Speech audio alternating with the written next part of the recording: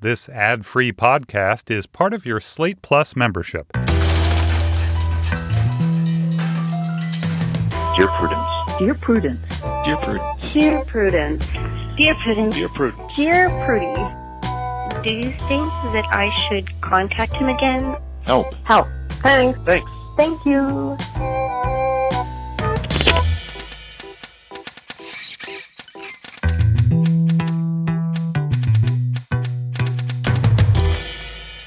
Hello and welcome back to the Dear Prudence Show once again, and as always, I am your host, Daniel Mallory Ortberg, also known as Dear Prudence. With me in the studio this week is Janet Cheatham Bell, who left her position as a textbook editor in 1984 to become a consultant to authors, the book publishing industry, and to produce her own books.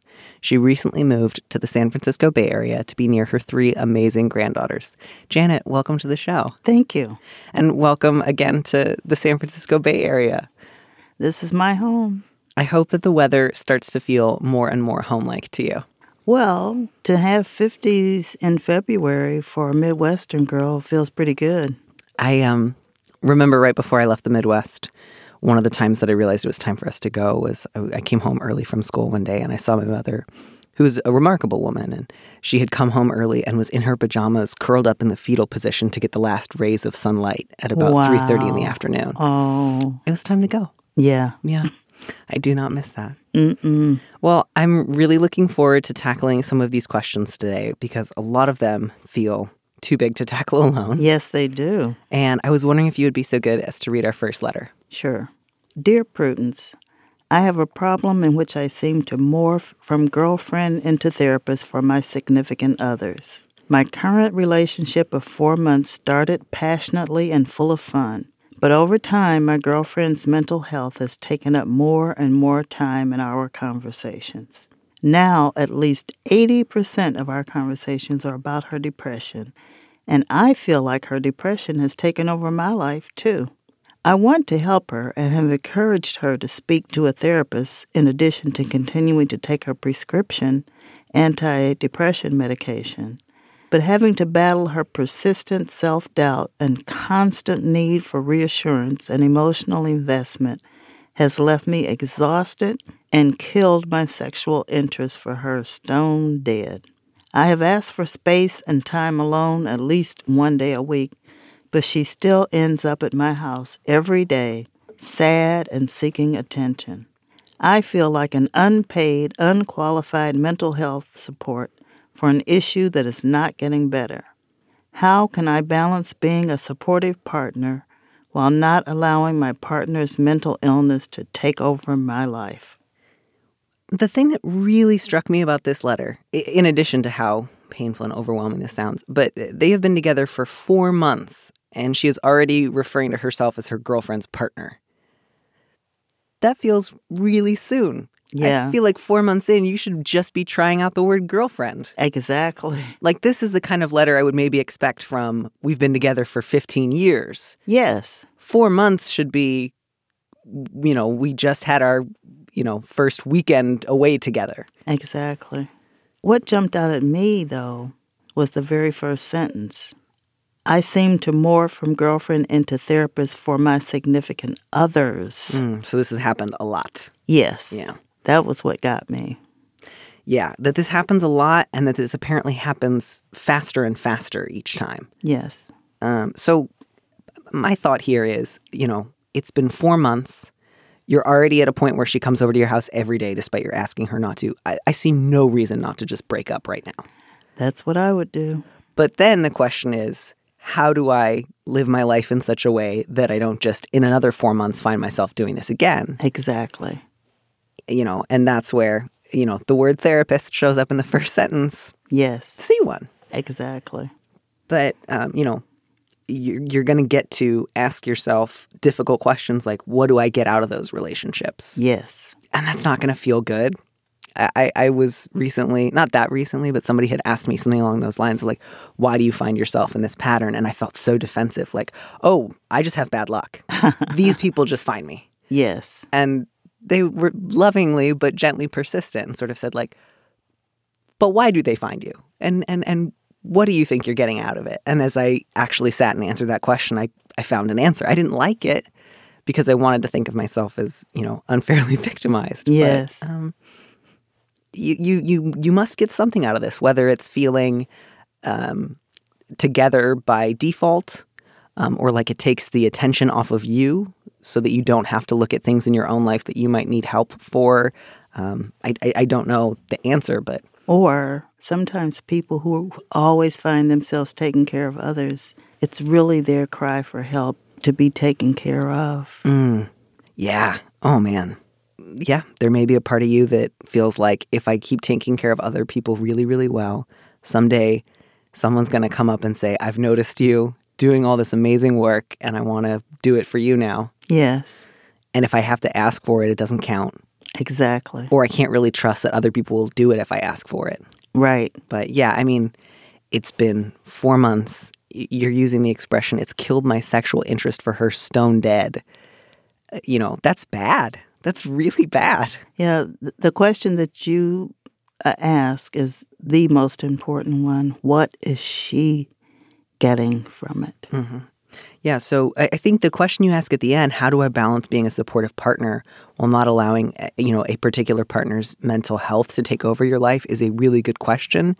But it sounds like you want to answer it while staying in this relationship. Exactly. I don't think you can do that. No. I don't think that this woman has demonstrated that she's able to do that. I don't think she's interested in doing that. Having serious depression and untreated mental health issues doesn't mean you can't listen to somebody when they say, I need a day alone. Like the fact that she's ignoring your boundaries. I don't think that that's fair to say, of course she's doing that, she's depressed. I think that's kind of unfair to people with depression right. who do listen when people say no. So, 4 months in, if fun is that far in the past, let this one go. You guys aren't, you're not living together. You don't have kids. You don't share custody of a cat. Yeah, this one feels, this is kind of nice. We get to start with like a really easy one. I mean, not easy. Obviously, it's sad and painful. And I think, part of the problem right now is the sense of my partner's already my partner. She's not your partner. She's your girlfriend. She's already so sad. If I break up with her, she'll be sadder. You don't seem to be making her happy now. Exactly. So if that's holding you back from ending it, I think you can just say to yourself, I don't think I'm capable of affecting her happiness. She needs to figure that out for herself. Exactly. I need to spend some serious time alone, just asking difficult questions, maybe even asking some of your close friends whose judgment you trust. Like, have you noticed this pattern? Do you have any thoughts about it? I realize inviting your friends to give advice about your dating life might feel like opening a door you won't know you can close later. So feel free not to do that if you're worried. But yeah, all right. So in keeping with this theme of why are we or when are we allowed to break up with people, the subject of this next letter is creepy or sad. Dear Prudence, last year I broke up with my boyfriend for no real reason. He hadn't done anything wrong. I just realized that I didn't really want to date him anymore. That's actually a great reason. That's a fabulous reason. Thing is, he doesn't seem to want to accept this. He knows that I don't want to see him anymore, but he has not told any of his friends. When he ran into a friend of mine at a restaurant, she thought we'd gotten back together from how he spoke about me.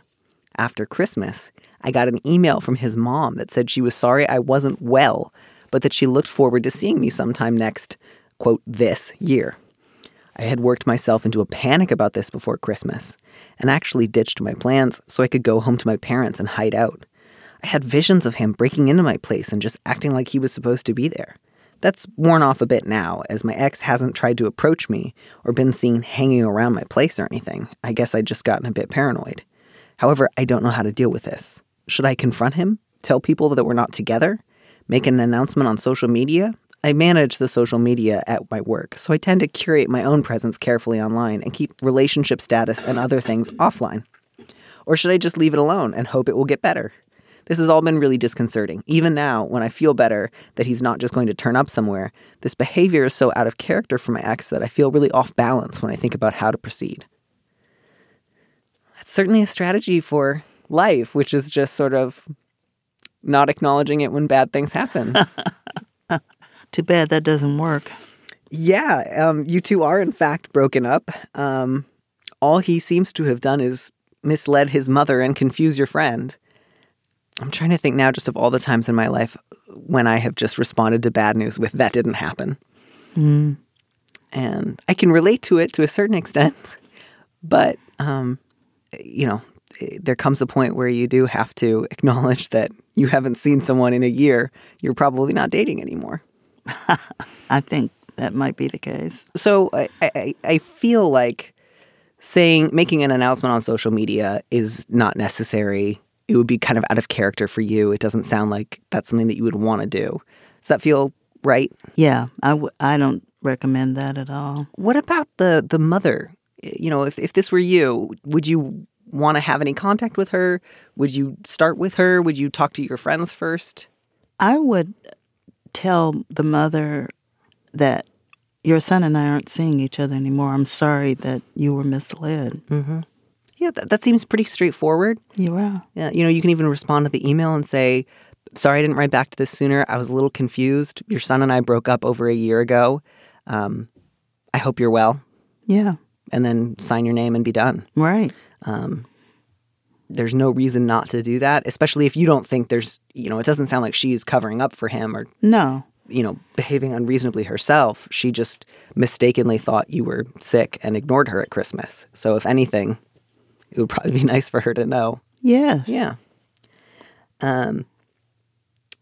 As for your own friends, certainly say, like, if you run into my ex, he may apparently tell you or talk about us like we are still together. I just want you to know we're not. I've been a little put off by this. If he asks for information about me, I'd prefer that you didn't give any to him. Let me know if he shows up. I think that's a good idea. Do you think that it's worth a letter writer getting in touch with the ex and asking, or do you feel like keep the distance? No, I wouldn't get in touch with him at all. Yeah. I wouldn't, because he may see that as encouraging. Yeah. Yeah, I think that's probably the way to go. I think part of the reason you say, I can't really identify the reason, I just didn't want to be with him anymore.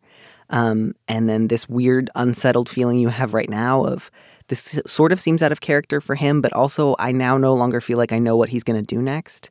I think that's your gut talking to you. I think that you knew something, maybe even on like a subconscious level of just like, I don't get a good feeling around him. I don't feel like I can trust him. Whatever that is, you listened to it and you made, I think, a really good decision. I think that's being borne out now. So I would say even don't say like for no real reason. Not wanting to be with somebody is a fabulous reason to break up. Exactly. Possibly the best reason. I think she should just let him alone altogether, make it clear to other people, but I wouldn't get in touch with him at all. Right, especially because it doesn't sound like he's been trying to get in touch with the letter writer. Right. So at least we know that this can hopefully be contained by just talking to other people. But yeah, I think you did the right thing, paying attention to how you feel, not wanting to be with somebody, even if they haven't done a bad thing, is completely fine. There are lots of people who do nice things all the time, but I don't want to date. Yeah. Yeah. If you made yourself stay with somebody just because they hadn't done anything wrong, I think you would be unhappy. And I think you did the right thing. So talk to other people. Keep an eye out, but it doesn't sound like he's likely to escalate, and that's a good thing. All right. This next letter is all you. Childless and cheery. Dear Prudence, I am a career woman in my 40s who has never married or had children. Many of my professional peers of a similar age are eager to commiserate with me about, they assume, is our shared situation of missed opportunities. Except I never wanted children, still don't. And while I tried relationships, it was never something I was cut out for. Possibly because I thought I was straight for a long time and was pretty set in my ways once I realized I wasn't. So I don't feel like I sacrificed anything for my career, except a one-time, almost profitable printmaking hobby. I find myself stymied in these moments as to how to respond to what is usually heartfelt sympathy, and has on a few occasions been quite raw confidences offered by someone. I've been non-committal, which feels untruthful, and blunt, which seems unkind. Any suggested scripts? Man, I'm sorry that it sounds like what appears to be a lot of your coworkers have offered really, really personal confidences about their own personal life. And I hope that they're not doing this, on the clock. I hope you're not being introduced to a new colleague and they say, "Are you in your 40s and childless? Let me tell you about something sad that happened to me recently." But that is also painful because it's different from when, if somebody's rude, you kind of have a little permission at least to be a little bit rude back or to acknowledge, like, you have behaved very rudely, I'm going to walk away. But when people are trying to be sympathetic or when they're sharing something deeply painful and personal, even if it's totally misguided, it can feel a little trickier to draw a clear boundary. But I think, anything from, I don't really want to talk about my personal life at work, which is always a great thing to say. Perfectly legitimate. For any reason. All the way up to, I'm actually really happy with my life, or I'm really happy with my situation. Or if somebody just says, "Oh, I'm so sorry," you can just clarify, "I have arranged my life the way that I want it. I don't want children." I realize it's always hard once you get on the defensive of sort of like, no, I don't want it. And then if people are already inclined to not believe you, they'll kind of say, right, "Of course, you brave little thing." Yeah. Yeah. Any other recommendations besides just, "I'm fine, thank you"?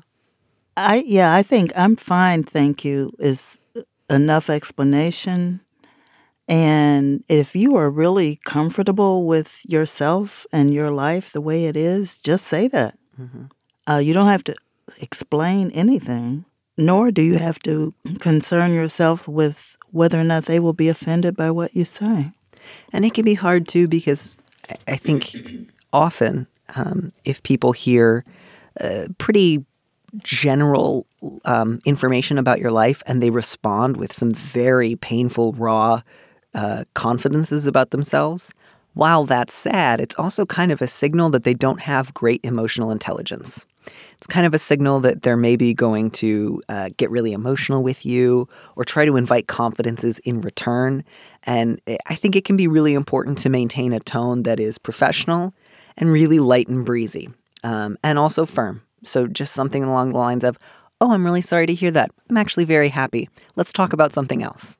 Or, "I don't actually like to discuss my personal life at work. I'm sorry. I was going to say I'm sorry for your loss, but I think not getting married isn't really something you can give condolences for." I don't think so. Yeah, but generally letting somebody know you are not going to be meeting their level of emotion, yes, is really key. So I'm really sorry. I hope they stop. I hope they can find a close friend to cry to, or a therapist, or a journal to share it with. And just how odd to think that people are offering you their sympathy when they're professionals. And I don't think it's up to the letter writer to be non-committal. Mm-hmm. I really recommend just being very confident and firm and saying, "I'm quite happy, thank you." Yeah. Yeah, and the worry that the letter writer has about being blunt is, "I'm worried that that's unkind." I don't think you should worry about that. Because no. I think people are being a little rude, or sometimes a lot rude, yes, when they take it upon themselves to offer you sympathy for something you have not framed as a tragedy or a loss. And even if they're sharing something sad about their own life, that's still rude. And that's not, you didn't bring that to the conversation. You right. did not bring that energy. You did not bring that information. You did not invite those confidences. So if the moment sometimes feels a little bit unkind when you just say, "I'm actually very happy," that's their discomfort to work with. Exactly. You just get to, enjoy that silence, knowing that you didn't make it and you don't have to fix it. Exactly.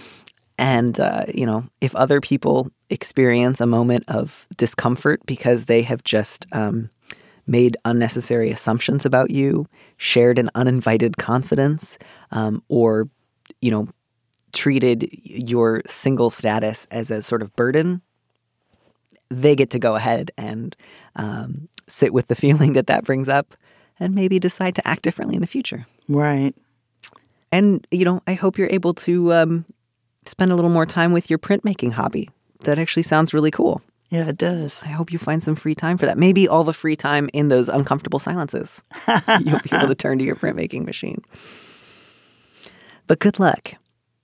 And I wish our next letter writer could learn something from you and your professional attitude, because our next letter writer is suffering some consequences of some choices that they have made.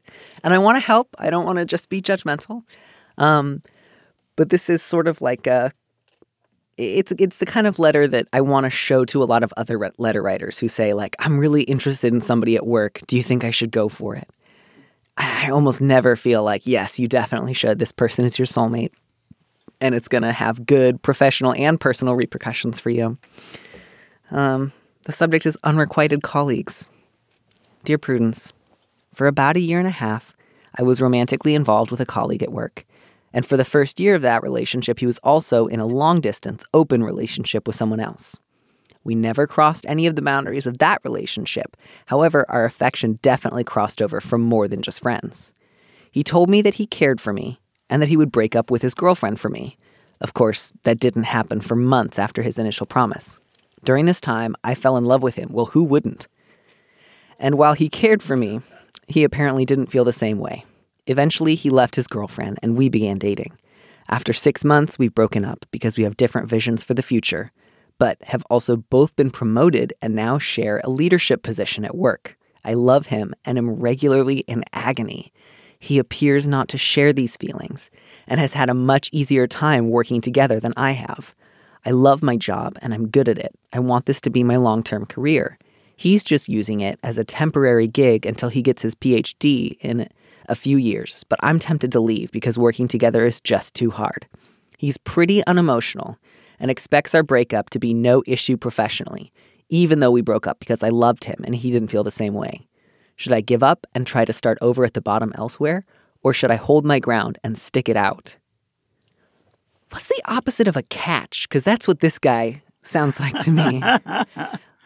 Like, I feel like I'm being hard on the letter writer, and I don't want to say, like, you fool, you should never have liked someone who didn't treat you well. I think many of us have fallen for somebody who didn't treat us well, and then the worse they treated us, the more it felt like, I've got to get you to treat me well. Right.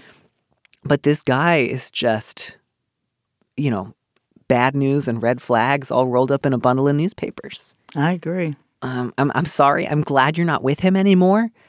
If nothing else, you no longer have to be in a relationship with the kind of guy who says things like, I'm definitely going to break up with my girlfriend for you, and then forgets. Or who hears, I love you, and says, you know what, let's just be co-leaders on work projects. This is not a guy who cares about your well-being. This is not a guy who cares about your feelings. This is not a guy who's looking out for you. So I would say, if you're at a point already where you think, I can't imagine working with him for the next couple of years, start looking for another job. Yeah, but you say, should I try to start over at the bottom elsewhere? I worry that right now you feel so low and so down that you're kind of looking for ways to punish yourself or like slink off into the rain, so sad and bedraggled that you hope he notices and says, like, wait, I take it all back. Do you know what I mean? Like, I may be reading a little bit too much into it, but there's no reason why you should have to start over again from the bottom if you have recently been promoted and you have a good career and you otherwise get good feedback at work. You could look for a job of equal stature at a different company. Exactly. So part of me worries that this fantasy of starting over at the bottom somewhere else is kind of, at least indirectly, an attempt to get him to notice, like, look at how much you've ruined my life. Look at how sad you've made me. Yes. And I relate to that. I do. But I don't want that for you. I really don't. And I don't think it'll work, frankly. I don't think this guy would notice if you were, kidnapped by Snidely Whiplash and tied you to the train tracks and was, like, twirling a mustache. This guy would not, bust out his Dudley Do-Right hat and finally start to do right by you. I agree with you. I don't think he would do anything right by you because his past indicates how he has treated you is how he will continue to treat you. And he's not going to be a better ex-boyfriend than he was a boyfriend. No. Very few boyfriends are. No. Do you think there's any value in trying to stick it out at this particular workplace, or do you think it's just a matter of getting some distance? Well, I think if she tries to stick it out with the attitude that she has now, that she's so in love with him, that she probably won't be a good employee anyway. So I recommend leaving. Yeah. If there's any way you could try to, keep your contact with him to a minimum, which I think would probably be pretty difficult if you two share a leadership position, it would be great if you could just kind of think of him as like, a sort of decent colleague when he's not busy dating people at work while also dating someone else far away, but just a lousy boyfriend who did not get it and someone you are better off without. But if you just can't get there, and if right now every time that you see him you're just like, this was the one that got away, then you got to look for a job somewhere else. But please don't look for jobs starting at the bottom. You sound like you work really hard. You sound like your own managers think really highly of you. It sounds like you've been given a position of responsibility. And I think just because you feel really demoralized personally does not mean that you should disregard yourself professionally. Don't allow his opinion of you to become your opinion of you. Yeah, exactly. Like, this guy did not appreciate your value, and I'm so sorry. You sound like a person who has a lot of love to give, and I hope that you eventually are able to find someone who deserves it and who wants to give it back. You and our first letter writer, both. I want you both to get to a place in your life where the idea of somebody who either totally disregards your emotional generosity or who sucks it all up and demands more no longer appeals to you. Exactly. Like, I hope you can in future see a version of your ex and say, oh, I want to be really far away from you. I want good things for you. I hope you're well, but don't come anywhere near me. Exactly. I agree. Yeah. So, pull out your resume, update it, look for good jobs that you are qualified for, not punishment jobs to make yourself feel more abject and abandoned, and get away from this terrible guy. And frankly, not that great a colleague. If you're getting involved secretly with your own colleagues while also involving them in your long-distance open relationship that you're promising you're about to end, you don't have great work boundaries. Yeah, good work boundaries are important. It's never really a good idea to have a relationship with someone that you work with. But so leaving that job and having a fresh start with a fresh attitude seems like a good move to me. Yeah. And just again, I want to give a plug to just finding a job that you like, okay, and you just show up and you do your work and you go home.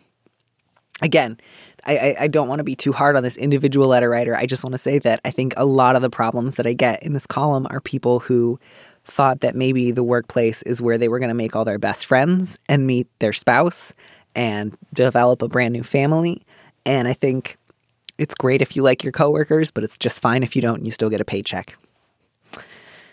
All right. This next one, I'm going to let you read this next one. I'm not ready to read this one just yet. Okay. The subject is Depressed Dog. Dear Prudence, I am in college living with 3 roommates and 1 dog. The roommate who owns the dog means well and dotes on him, but he has become incredibly dependent on her.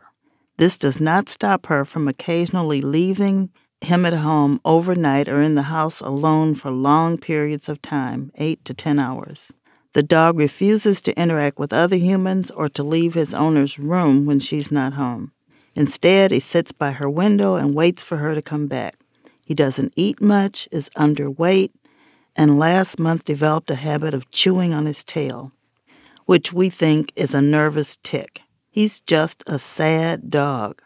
It's come to the point where he makes me sad to be around, and I fear for his health.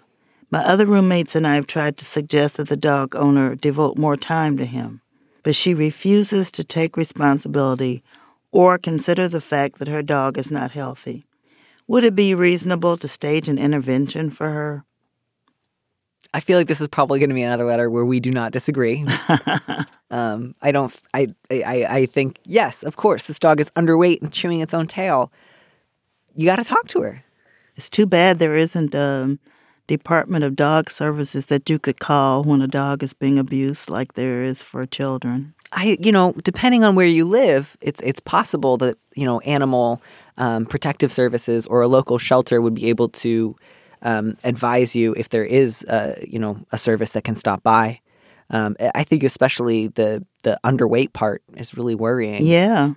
Chewing on the tail, too, I think. Yeah, I would say call a local vet, call a local animal shelter, tell them what you've told us and say, is there anything in this city? Is there a board or are there people who can give me specific advice? If you have the time and the ability, maybe take the dog to a vet yourself and say, can you offer any advice? Again, I know you're a college student. You probably don't have tons of money to take other people's pets to the vet, but right. Certainly do that. And I think tell your roommate that you're going to do that. I don't think there's any reason not to say, I've tried to talk to you about this before. Your dog is clearly underweight, not eating. I see the dog when you leave the house and he's miserable. I try to play with him or interact with him and he just won't do it. You need to take responsibility and go to the vet. And if you don't, I will. Yes. Which is probably going to make living together a little tense. Right. But you can't just sit there and watch the dog, being neglected. Yeah, this is not a good situation. And something has to be done. Yeah, especially if he's not eating, it takes a lot for a dog to not eat. I bet. Dogs like food. And so if he's that sad or that demoralized, he could go downhill pretty quickly. He could get sick more easily. Mm-hmm. He could, fall and have an accident. An underweight dog is prone to other health problems. And this is definitely rises above the level of my roommate never cleans her room or the dog makes messes a lot, which is frustrating. Mm-hmm. Absolutely. But then there's not quite that threshold of, I should go over your head. Right. But, you're living with an animal that's suffering. And that is more important than having a roommate who is not mad at you. Absolutely. Frankly, this is a person that's worth having mad at you because this is a person who, comes home every day, sees an underweight dog that's chewed half his own tail off and says, this situation is fine and normal. I'm going to bed. Ugh. Give me the dog. My dog just died. I want a dog and I will take him and we will be best friends. Man. Oh, yeah. Okay. This is our last letter. And this one, out of all of them, I think makes my heart hurt the most just because I really feel for this letter writer. So the subject is searching for stability. Dear Prudence, I came out as a gay man about 6 months ago, but long before that, I had considered the possibility that I had romantic feelings for my best friend, Stephen. We've been friends for 10 years, and even though he spent the last 5 living abroad, we still talk every day and share the most emotionally intimate relationship I've ever had with anyone. We took a trip together over the holidays. It was my first time seeing him since coming out. He's been out since long before we met. And I had no intention of making my feelings known so soon after I had changed the lens through which we both viewed our relationship. But then, the first night of our trip, he came into my room and we had sex. And again the next night. And it was good and it felt natural. And at this point, I was ready for this trip to become the great romantic getaway of my life. But on the third night, I was with him at a bar and sensed that he was pulling back a little bit. I asked what was wrong, if this was too much, and he told me he thought we should put the sexual part on ice. And I panicked. I started telling him everything, that this was unfair and I was sorry, but that I was crazy about him. He said that our friendship was the most important relationship in his life, that he didn't want to jeopardize it, and he didn't feel that way about me. I managed to talk to him later, more soberly, and he told me that he had searched his feelings when I first came out and realized that he didn't love me romantically, which cut even deeper. Shouldn't he have known that having sex with his best friend might trigger feelings that he wasn't prepared to reciprocate? I managed to pack this all away and made it through the rest of our trip and genuinely had a good time. Now I'm back home and I'm back at work and he wants things to go back to normal, checking in every day, chatting, making dumb jokes, the usual. But it's excruciating for me. There's this enormous, painful thing between us that he is content to ignore and that I feel pathetic bringing up. I can't imagine life without this friendship, which has been a rock amid chaos for so many years, but it feels as though the burden falls entirely on me to put a brave face on to preserve a relationship with the man who rejected me, and that feels daunting and unfair. Is there a way to salvage this? Is there a path back to normalcy? I can't imagine how it can be resolved because apparently he feels very strongly about this man, and it's not reciprocated. I think, too, that he told you when you came out, I asked myself, could I have romantic feelings for you? Decided that the answer was no. Didn't mention that to you. And then when we went away on our trip, knocked on your door in the middle of the night and, was ready to go. It would have been one thing if he had said, hey, I'm so glad you're out. I'm excited for you. If you ever want to have casual sex with me, let me know, but I'm not available for anything else. You could have either said, sure, that sounds great to me, or no, I want to be either friends or in a relationship, nothing in between. But man, oh man, if he wanted to communicate to you, congratulations on coming out, I'm excited for you, I don't want to get involved, showing up in your room and sleeping with you was a very, very misleading thing to do. Yes, it definitely was misleading. And just selfish. Like, I'm glad you both had a good time, but there was no reason for him to do that and not say, by the way, this is not an escalation of our relationship. Like, yes, you are right to say, shouldn't he have known better than to do something that might trigger feelings he didn't reciprocate? Yes, he should have known better. But what he really wanted to do was have sex, and he kind of didn't care if he hurt you. And that is the person who is your best friend? Yeah, I think sometimes we can be friends with people who we kind of notice the way they treat their like romantic or sexual partners, and we think like, oh, well, that's not great, but you're a really good friend. And that can be one thing. And then if we experience it firsthand and we see it and we feel the way that it's kind of demeaning or selfish or pushes you aside, it's like, oh, this is actually not a funny little quirk of yours. This is an issue of your character. Yes. And it was one thing when I saw you do it to other people, but I never thought you would do it to me, and you did. And so I think, the path back to normalcy would kind of involve pretending you don't know what you know. That's an excellent point. And it sounds like you could maybe force yourself to do that. It sounds like you've already done a pretty good job of squashing down your feelings, saying they don't matter, trying to make yourself enjoy the things that you used to enjoy before you knew this about him. And you are wondering, is this going to work long term? And I just think you need to be mad at Steve. Yeah, suppressing feelings is not good to you or good for you. Especially like he didn't even say after the second time, I've really, really enjoyed this, but I really don't want to be involved romantically, and I want to make that clear with you. And had like stuck around to hear you have your own response to it, maybe even to get a little angry. He went out to you with a bar and then started acting icy, like you guys are in middle school or something. Like he was hoping you would pick up on. You had to ask him, why are you giving me the cold shoulder on our trip together? Right. So that to me says a lot again about Steve.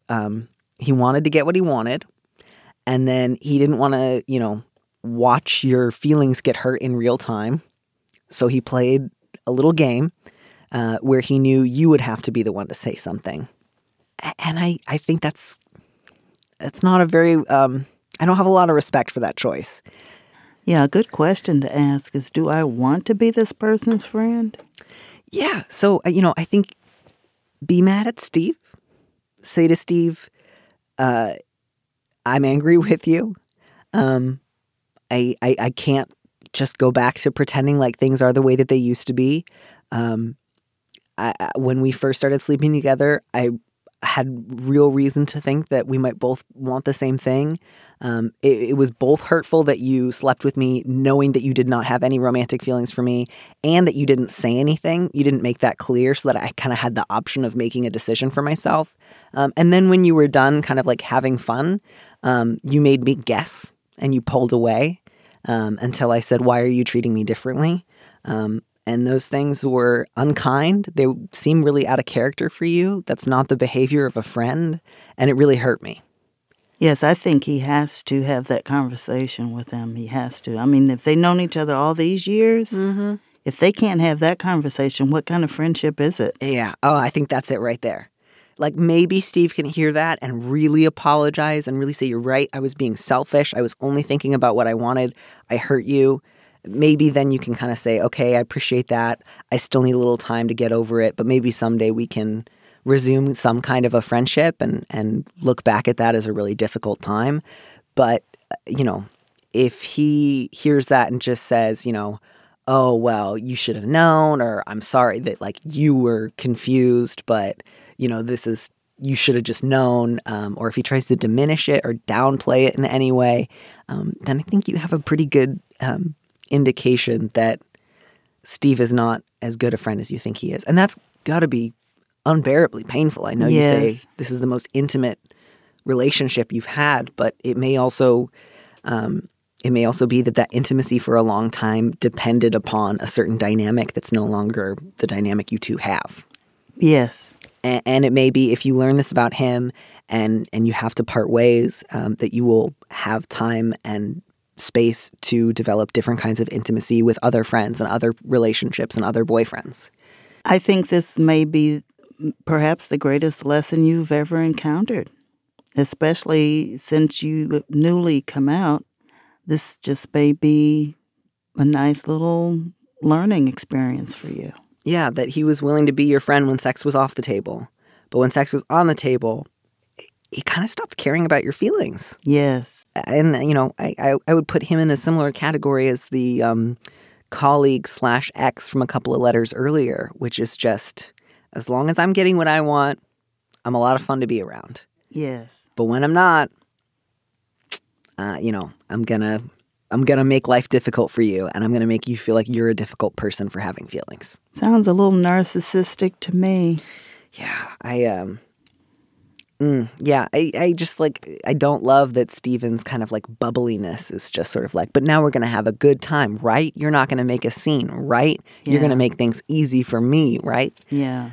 It's not your job to make things easy for Steven. You get to have feelings about the sex that the two of you had, and about the cruel and thoughtless way that he communicated to you that he was not interested in anything else. And you guys get to have a fight about it. And maybe he will be able to hear you and react in such a way that you can salvage something, and maybe he won't. But the way forward is not just taking a little time off and then jumping back into it, or dealing with your feelings quietly on your own and then going back. It's telling him that he hurt you and giving him the opportunity to try to apologize. It has to be confronted. It has to be. Yeah, because you just deserve better in your friendships from your sex partners, even if it's casual. You deserve transparency, honesty, forthrightness, and, similar desires. I'm just really sorry, and I hope that the next guy that you date is so much better than your best friend. More considerate. Yeah. Well, we, I think, have time for a voicemail today, which is very exciting. Hello, Prudence. I'm calling about a question of etiquette. Well, not really etiquette, but it relates to weddings. And my question is this.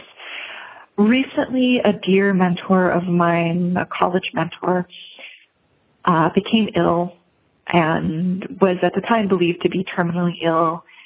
And fortunately, the prognosis is a little better, but he is still he has cancer and he is still ambiguously ill. And so while death is not imminent and they are trying to fight it, he is still sick. I am getting married and I wish to invite him to the wedding. I was planning to invite him to the wedding. And now I am torn because I feel like on the one hand, it's a gesture to show that I care. But on the other hand, it really feels like he might, he's not a family member. And so it seems a little frivolous to ask him to come to the wedding in his, in this time. So I was just wondering what you would do. And what advice you might have. All right. Well, we can each do this then. What would you do? Well, I would invite him, since obviously this is someone that she cares about. And I would invite him. And also let him know that I understand if you're unable to come, but I just want you to know that it would make me happy to have you there. Yeah, I think sometimes people can get really anxious and second guess stuff that's actually pretty intuitively correct when somebody else is sick or when dying is possibly on the horizon. Just this kind of like, people sort of like lose their ability to gauge what is kind. Like, of course he would like to be invited to your wedding. He's not going to be offended or think that you're making a demand on him. If you're worried that he would read that invitation as an obligation, I think it would be lovely to add either in a little handwritten note in the invitation or by calling him immediately after sending it. I know that you've got a lot on your plate right now, and if you're not feeling well enough to travel to my wedding, I totally understand. I just wanted you to know how much we care about you and would love to see you if you're able to make it. That's all you need to do. But he's not going to be hurt or offended or think, I can't believe you're worried about your wedding when I'm sick. That would just, I don't believe that would be anybody's reaction. So send the invitation, do a little follow-up, making it clear that you totally get it if he can't come. You just want him to know how much you care. But you know, it's not like you're demanding he show up to a destination wedding and, you know, stand up and do a reading. It's totally, totally kind and thoughtful, and he will appreciate being invited. I agree. Yes. Sometimes I hear from people who say, you know, I got sick and it felt like a lot of my friends dropped off the face of the earth. Yeah. Because they don't know how to handle it or they don't know how to treat me anymore. And so they just assume the worst thing to do would be to do or say something that offends you. So the only thing that I can do is do and say nothing. Yes. Mm-hmm. Which, you know, without anyone intending to be unkind, has the effect of making people feel abandoned. Right. And so I don't think you need to, you know, he's not suddenly made of bubble wrap or going to read everything you do or say in the worst possible light. He's still the person you know. He still cares about you just like you care about him. And he still wants to be invited to things, even if he has to say, I'm too sick to travel. Yes. Yeah. He'll let you know if he can't make it. But yeah, send the invitation and, you know, send a casserole or flowers or an invitation to go to the movies sometime or to, you know, help run errands if anybody needs anything, you know, if they're in the kind of immediate managing serious illness time of life. And congratulations also on your upcoming wedding. Yes. And congratulations to your friend on, it sounds like, doing really well with what was once a terminal diagnosis. Yes. Those are two pieces of good news. Yes, they are. What a lovely note to end on. Yes. Yeah. People getting married, people getting better. Congratulations. Janet, thank you so much for coming on the show. It was fun. I am just glad that we can get everybody out of the Midwest who's too cold and eventually onto this podcast. That's the dream. Okay. Have a great rest of the day. Thank you. Thank you. Thanks for listening to Dear Prudence. Our producer is Phil Circus, and our theme music was composed by Robin Hilton. Production assistance by Taylor Simmons. Don't miss an episode of the show. Head to slate.com/Dear Prudence to subscribe. And remember, you can always hear more Prudence by joining Slate Plus. Go to slate.com/PrudyPod to sign up. If you want me to answer your question, call me and leave a message at 401-371-DEAR, that's 3327, and you might hear your answer on an episode of the show. You don't have to use your real name or location, and at your request, we can even alter the sound of your voice. Keep it short, 30 seconds, a minute tops. Thanks for listening.